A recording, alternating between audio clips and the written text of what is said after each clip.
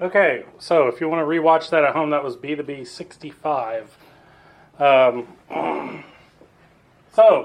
last week we talked about who is the Holy Trinity, what is the Holy Trinity. Today we're going to talk about who is Jesus Christ. There was a lot in this video in 5 minutes. So I just kind of want to go through some of his points. The first thing that he mentioned, one of the first things that he mentioned was that Jesus is respected by other traditions. So, does anybody know, for example, what the Muslims believe about Jesus? He's a prophet. He was a prophet. Do they believe in the resurrection? No, they believe he died on the cross and that was it. And any story of the resurrection was some kind of pretense or fiction made up by his followers. Okay, if you ask Jews, they'll say, "Oh, yeah, he had some great teachings," but do they believe that he was the Messiah? No. I thought they believed Jesus is in hell.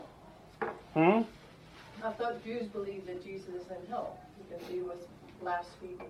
Could be. But most of them aren't going to say that to your face if you're a Christian. No, but that may be true. About what they believe. That may be true. And the whole thing about Judaism, too, is that the Judaism of Christ's time is almost entirely different than the Judaism of today. Why? What's missing from Judaism of today that was in Christ's time? The temple. The temple. Judaism at the time of Christ was centered completely around the temple. And so when the temple was destroyed in AD 70, Judaism was left without a center, without a focus. And so over time, then the synagogue became the focus, and the Talmud and the later writings. So if you were to compare and contrast the Judaism of today with the Judaism of Christ's time, they're very, very different. Perhaps the closest thing to the Judaism of Christ's time is the worship of the Samaritans. The Samaritans still engage in animal sacrifice, and they still worship at their temple in Samaria. There's very few Samaritans left because they've been persecuted throughout history. But yeah, the Judaism that we know from Congregation Ahavas Shalom or the Temple Bethel or whatever, especially these different strains of Judaism. Completely unknown in Christ's time. So, it's an adaptation for the destruction of the temple. So, one of the things they talked about was, and we've talked about this before, was if you had to pick Christ out of a lineup, would you be able to do so? Would he appear any different than any other normal human being? And except for a few, there were a couple times that he did, but other than that, no, he appeared the same as any other person. Remember we talked about substance and accidents, this Aristotelian kind of classification of how things are. So the accidents of Jesus, the way he looked, the way he appeared in the world, were no different than yours or mine. Okay? His substance, obviously, was different, right?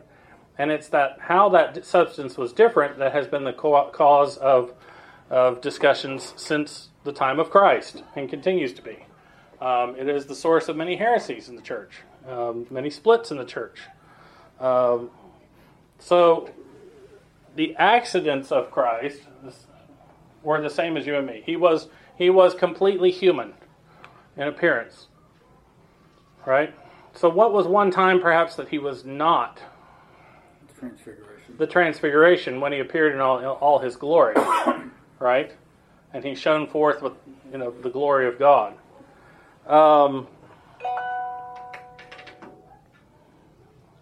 So one of the descriptions we have of who is Jesus Christ is the lesson we just heard, the last gospel that we just heard in church. In the beginning was the Word was with God, and the Word was God. Right? Without him was not anything made that was made. If you look at that verse, it parallels. Anybody know what it parallels in the Bible? Genesis. Genesis 1:1. Yeah, exactly. In the beginning, God created the heavens and the earth. right?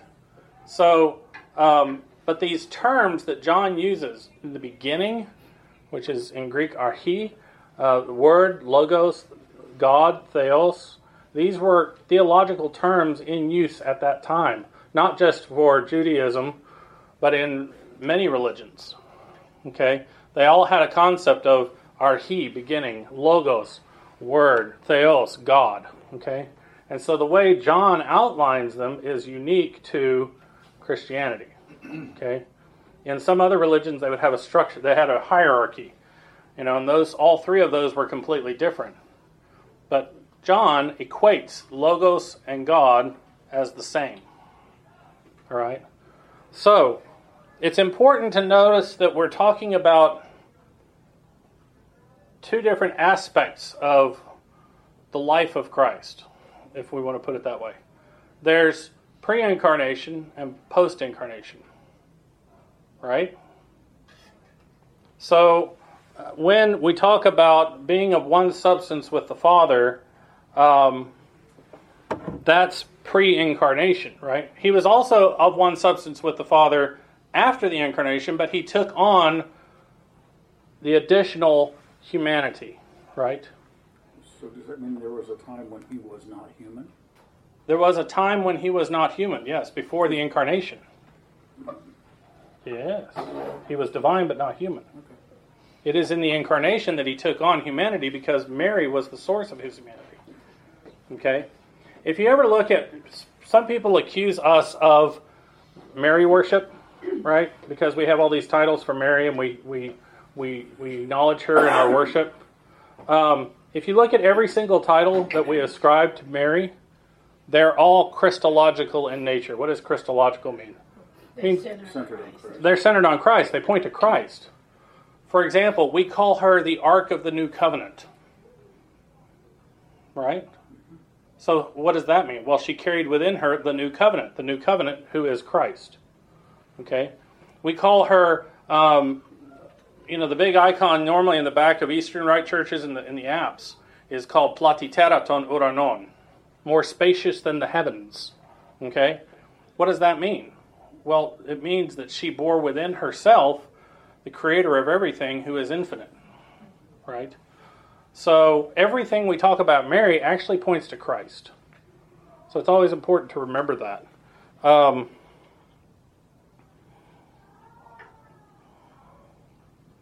I love when I have a note that I took at like 6 o'clock this morning and I can't remember what I was going to talk about it on. So we talked about the Holy Trinity being relational, Father, Son, and Holy Spirit, right? So Christ exists as part of that relation of the Holy Trinity. But yet, he is also fully human, right? He had, and as Steve pointed out, he had a human body, he had a human soul, a human mind, and a human will. Okay? Two of the biggest points of controversy, I guess, with regard to who is Jesus Christ, have come with regard to his nature and his will, right? So nature and will are two separate things, right? We all have our human nature that we share. Ours is the broken human nature. His was human nature perfected. And we also all have free will, right? Being made in the image and likeness of God, we have free will. So Jesus also had, as being fully human, free will. The reason we say he was perfect human is because his will never deviated from that of God. We're always trying to figure out, okay, God, what is your will in this? Well, he didn't. He knew, right? Or at least he always made the right choice, right? He always made the right choice. Because there is that time where he says, Father, if this, if it be thy will, let this cup pass from me, right? So we have this contradiction where he talks about Christ emptied himself. Christ was divine. Christ was God. But yet in this human form, having emptied himself, yet still being divine, he says, Father, if it be thy will, let this cup pass from me.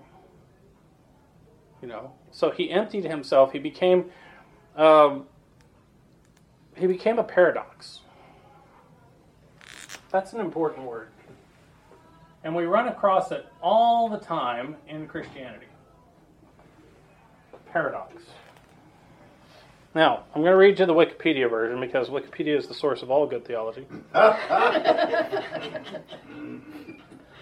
A paradox is a statement that, despite apparently sound reasoning from true premises, leads to a self-contradictory or a logically unacceptable conclusion. A paradox involves contradictory yet interrelated elements that exist simultaneously and persist over time. Okay? Christ was a paradox. And this is one of the troubles we have with picturing and capturing in our minds who he was. Fully God, yet fully man. How can that be? So there were those who said, well, it really can't. So we have to logically look at this and figure out, okay, well, maybe there was a time that Jesus and Christ were separate. But that after Jesus was born, then Christ came down into him and he became the Son of God. Is that what we believe?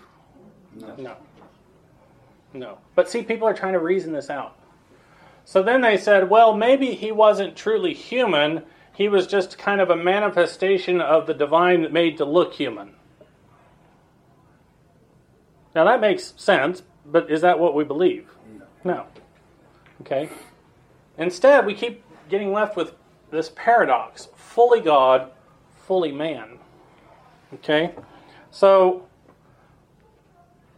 St. Peter talks about he was begotten of the Father before all ages, foreordained before the foundation of the world. So, the Word existed from before time. There's an important distinction that we fail to make sometimes, especially when in translations of stuff. We tend to say that this, eternal, and we sometimes say everlasting. Right? We'll use those words interchangeably, but they're not. And anytime we see it, it's a bad translation. Why? Because eternity is not the fullness of time. It's not all time. Eternity, E, means outside. Eternity is outside of time. So God existed before time did. God created time and space and the universe and everything we know within it. Okay? If you were to tell, a physicist would say God was there before the Big Bang. If he was a believing physicist, and there are people who are. Okay? So, before time, before space, before anything in the universe that we know exists, God was. And the Son was begotten of the Father before all time. Okay? It's one of the problems we have with discussing death. What happens to us after death? We're promised eternal life.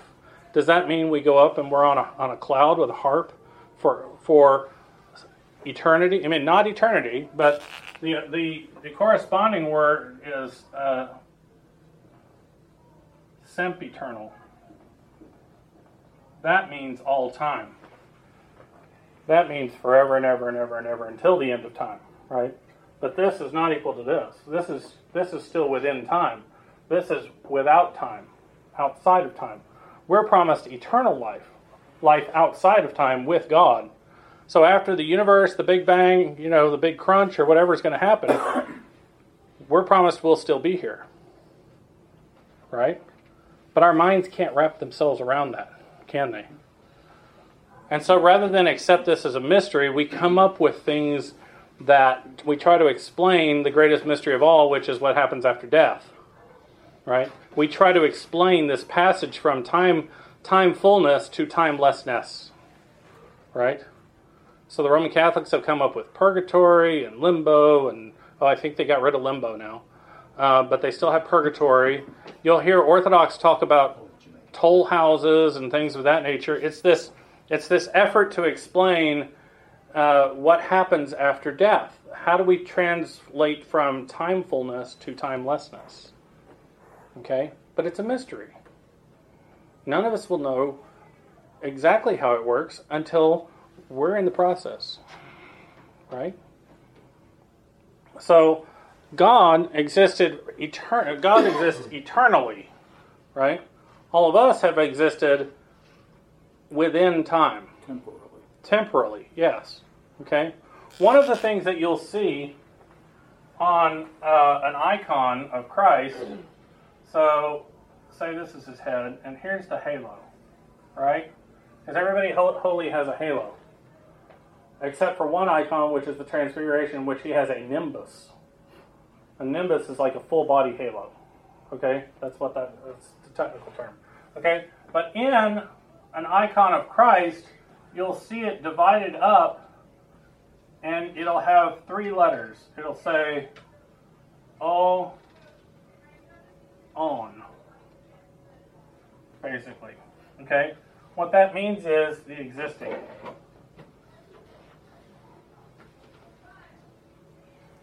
The existing.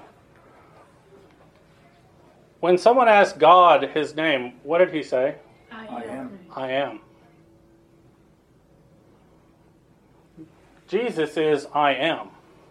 Not within time, not just within time, but eternally. The Word has been begotten of the Father. Okay? Interesting note. Did Christ ever appear in the world before the Incarnation? Yes. In fact, one of the teachings of the church is that every manifestation of God that you see in the Old Testament was actually the Word. So the burning bush was the Word. Okay? Any one of those manifestations, that's actually the Word, pre-incarnate. Okay? But then he came into the world as a child, as a baby, as the most vulnerable among us, yet he was God. Let's see what else. Okay. So, one of the things that's caused people real problems with Christ is, and in fact it still is a problem today because unfortunately these splits still occur. And we'll talk about this more in another class. There's person, there's nature, and there's will. Right? So, how many persons is Jesus Christ? One. Person. One person. Okay? One person with how many natures? 2. 2. Okay? So one person, 2 natures. Okay? How many wills? 2. God and man. 2. Very good. There's a heresy called monothelitism. We will cover that in one of the ecumenical councils. That said, no, Jesus, okay, yeah, he might have had 2 natures, but he only had one divine will. That's how he was so perfect. No, he had both a divine will and a human will, but they were so in sync that it's almost impossible to distinguish the 2. Okay? So, one of the earliest splits in the church was, he talked about the Council of Chalcedon, and we'll talk about this a little bit more. That was where our Oriental Orthodox brethren split off from the Eastern Orthodox. So the Oriental Orthodox, do we know who those are? Ethiopians. The Ethiopians, the Coptic Church, the Armenians, the Malankarans, the Syriac Church. Okay, they split off in 451 from the rest of the church. Was it all due to theology? None of those splits ever were. Okay, was the later schism between Rome and the rest of the church all theological in nature? Oh no. Political. It was almost completely political at the time. It was because the Roman church, as we know it, was actually the Frankish church, and Charlemagne wanted to be calling the shots, not having to answer to anybody else. So, unfortunately, what happens in those splits is, as time progresses and the separation continues, then theological splits do arise. Okay? And one of the jobs we have is, if we are ever going to reunite as the one body of Christ, bring everyone back together, then we have to figure out how to heal those splits. One of the problems that they had, of course, at the time was communication.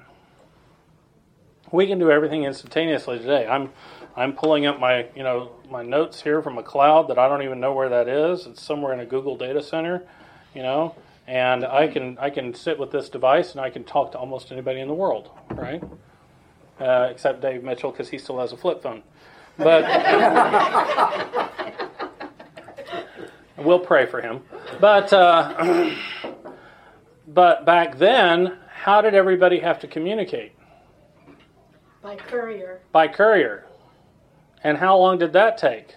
A long time. A long time, months, right? Months for letters to go back and forth. All right, which was why it was a big deal, like when the emperor called a council together, that took months for people to get there. Because at that point, you're not just carrying messages, you're actually having to have everybody go. Right? So, one of the problems with the theology in the Council of Chalcedon was that you had two schools of thought. One was up here in Antioch,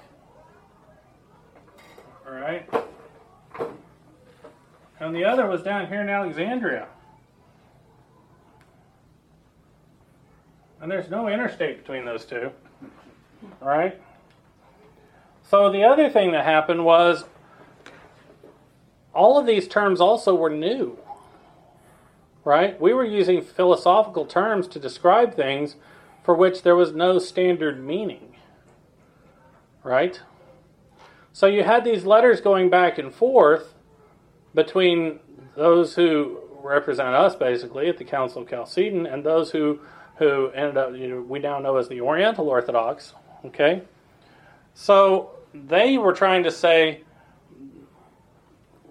that there is one nature, but they are unified in the person of Jesus Christ, right?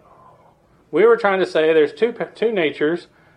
Yes, they are unified in the person of Jesus Christ, but there's two natures. So it was a matter of emphasis, okay? There were actually people who claimed, who were monophysites. That means one nature, right? We are diaphysites, because we believe in two natures. All right? It's a matter of emphasis. Okay, this one is a heresy. But I had a lovely lunch, me and Father Anthony Bahu had a lovely lunch with a Coptic priest in Dallas, right? And we started talking about this. And he said, no, we believe exactly the same thing you believe. It's just a matter of emphasis. And what they found is, as these theological commissions have met, they said, and gone back through these, when they finally sat face to face and all spoke English, sadly, they said, no, this is not what we meant. We are not monophysites. And we've always said, yes, you are. You're monophysites. Go away. And they said, no, we're not. So one of the things that has come out of these discussions is we are pretty close now, actually, to reunification with the Oriental Orthodox churches. Theologically, we're in agreement on a lot of stuff. Almost everything. Here's the problem. History.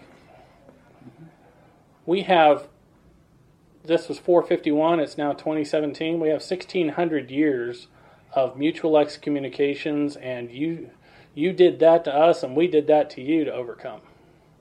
And that's going to be difficult. There are already agreements in place that if you, as an Eastern Orthodox Christian, find yourself in some place like Ethiopia, where there is no Eastern Orthodox Church, there is an Oriental Orthodox Church, as long as you get permission, you can take communion there. Okay, and vice versa. All right. Unfortunately, that doesn't apply to generalities yet, but that means we're close. I mean, if communion's allowed in any way, shape, or form, that means we're close. So, this is important. Yes, it all looks like a bunch of abstract terms, theological terms, but like you said, this is not abstract theological terms, because we're not talking about an abstract theological concept. We're talking about a person.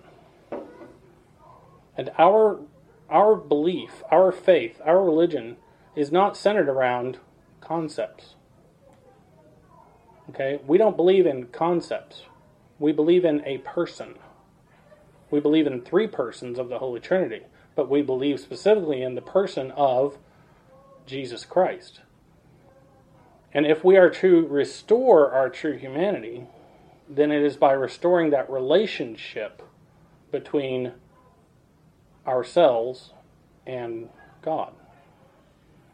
So, that's what I'm going to cover today. Any questions? Lot to consider. Well, I have a comment. Yes. It's about the Oriental Church is actually very big in Denton, Oh, yeah. and they have very strong youth or Mhm. whatever. Yeah, they, in fact, Anna yeah. asked the Metropolitan if they could be combined, and he said whenever your local priest is okay with it, Yeah. it's okay. So that gave me hope, because our youth, that hopefully they don't have all that. Yes. Yeah, I mean, we've actually in the past taken our youth over to St. Mary's Colleyville. Yes. It's like a 3-hour liturgy. Well, So, yeah. but it's very educational. But it's very educational. Yeah, we have, if we're talking about percentages, we're at 97, 98% with the Coptic Orthodox. Now, communion only occurs when you have 100, and part of the problem is, okay, our churches signed the decrees of the Council of Chalcedon. Theirs didn't. So how do we resolve that? Are we going to force them to go back and sign Chalcedon? Are we going to force? Are they going to force us to take our names off Chalcedon? What's the fix for that? There's a lot of history under the bridge. Here's even more so. There are 2. Actually, there's more than 2, but there's 2 Orthodox patriarchates of Alexandria. Oh, great. There are 2 patriarchates. There's 2 Orthodox at least 2 Orthodox patriarchates of Antioch. Okay, absolutely. Do you know the 2 bishops that we pray for, Metropolitan Paul Yazigi and Archbishop Ibrahim? Metropolitan Paul Yazigi is one of our bishops. He, in fact, is our patriarch's brother, and he was kidnapped along with Archbishop Ibrahim, who is of the Syriac Orthodox Church of Antioch. And they are non-Chalcedonian. They're Oriental Orthodox. Okay? But the 2 of them were out together trying to negotiate the release of a priest. And then they were kidnapped. So that's why, that's one of the comforting things that gives me hope is normally we would not be praying for a prelate of a non-Orthodox church during the prayers of the people. There are other times you could pray for them. But the fact that we're praying for him just as we would one of our own, that gives me hope. So, Is there some reason they can't have another ecumenical council? Surely there's a reason. Okay, They tried to. that's another subject. That's another subject is because you don't call an ecumenical council. Councils are only recognized as ecumenical after a few hundred years, and it says, oh, that council, what they did, that was ecumenical, and that affects the whole church. So yes, there are efforts to call there was an effort recently to call a great and holy council of all the Orthodox churches. And traditionally, there's an open seat left for the Church of Rome, but it stays empty. But yeah, it's tough enough now with the political infighting between Constantinople and Moscow to even get the Orthodox to talk to each other. But there are ongoing theological commissions between the Eastern Orthodox and the Oriental Orthodox, between the Eastern Orthodox and the Roman Catholics, between the Oriental Orthodox and the Roman Catholics. Here we used to have SCOBA, which was the Standing Conference of Orthodox Bishops in America. Now it's called the Assembly of Bishops, okay, because it's now been blessed by all of the patriarchates as a means of bringing unity to Orthodoxy in the United States, okay? The Oriental Orthodox have a similar organization. It's called SCOOCH. SCOOCH, the Standing Conference of Oriental Orthodox Canonical Hierarchs, I believe it's called. So yes, talks are ongoing. There's not going to be one big council anytime soon, But it's these small talks where everybody, says, okay, we agree on this and we agree on this. And there are documents that come out of that the various patriarchates sign and say, yes, we sign off on this. So it's a very slow, tedious process, and it's been ongoing for literally centuries. But it picked up, once the internet came along and communications got like that, you don't have to send people across the world to a conference anymore by steamship. Things are proceeding. So there is hope. Any other questions? Nope. Okay. Thank you very much.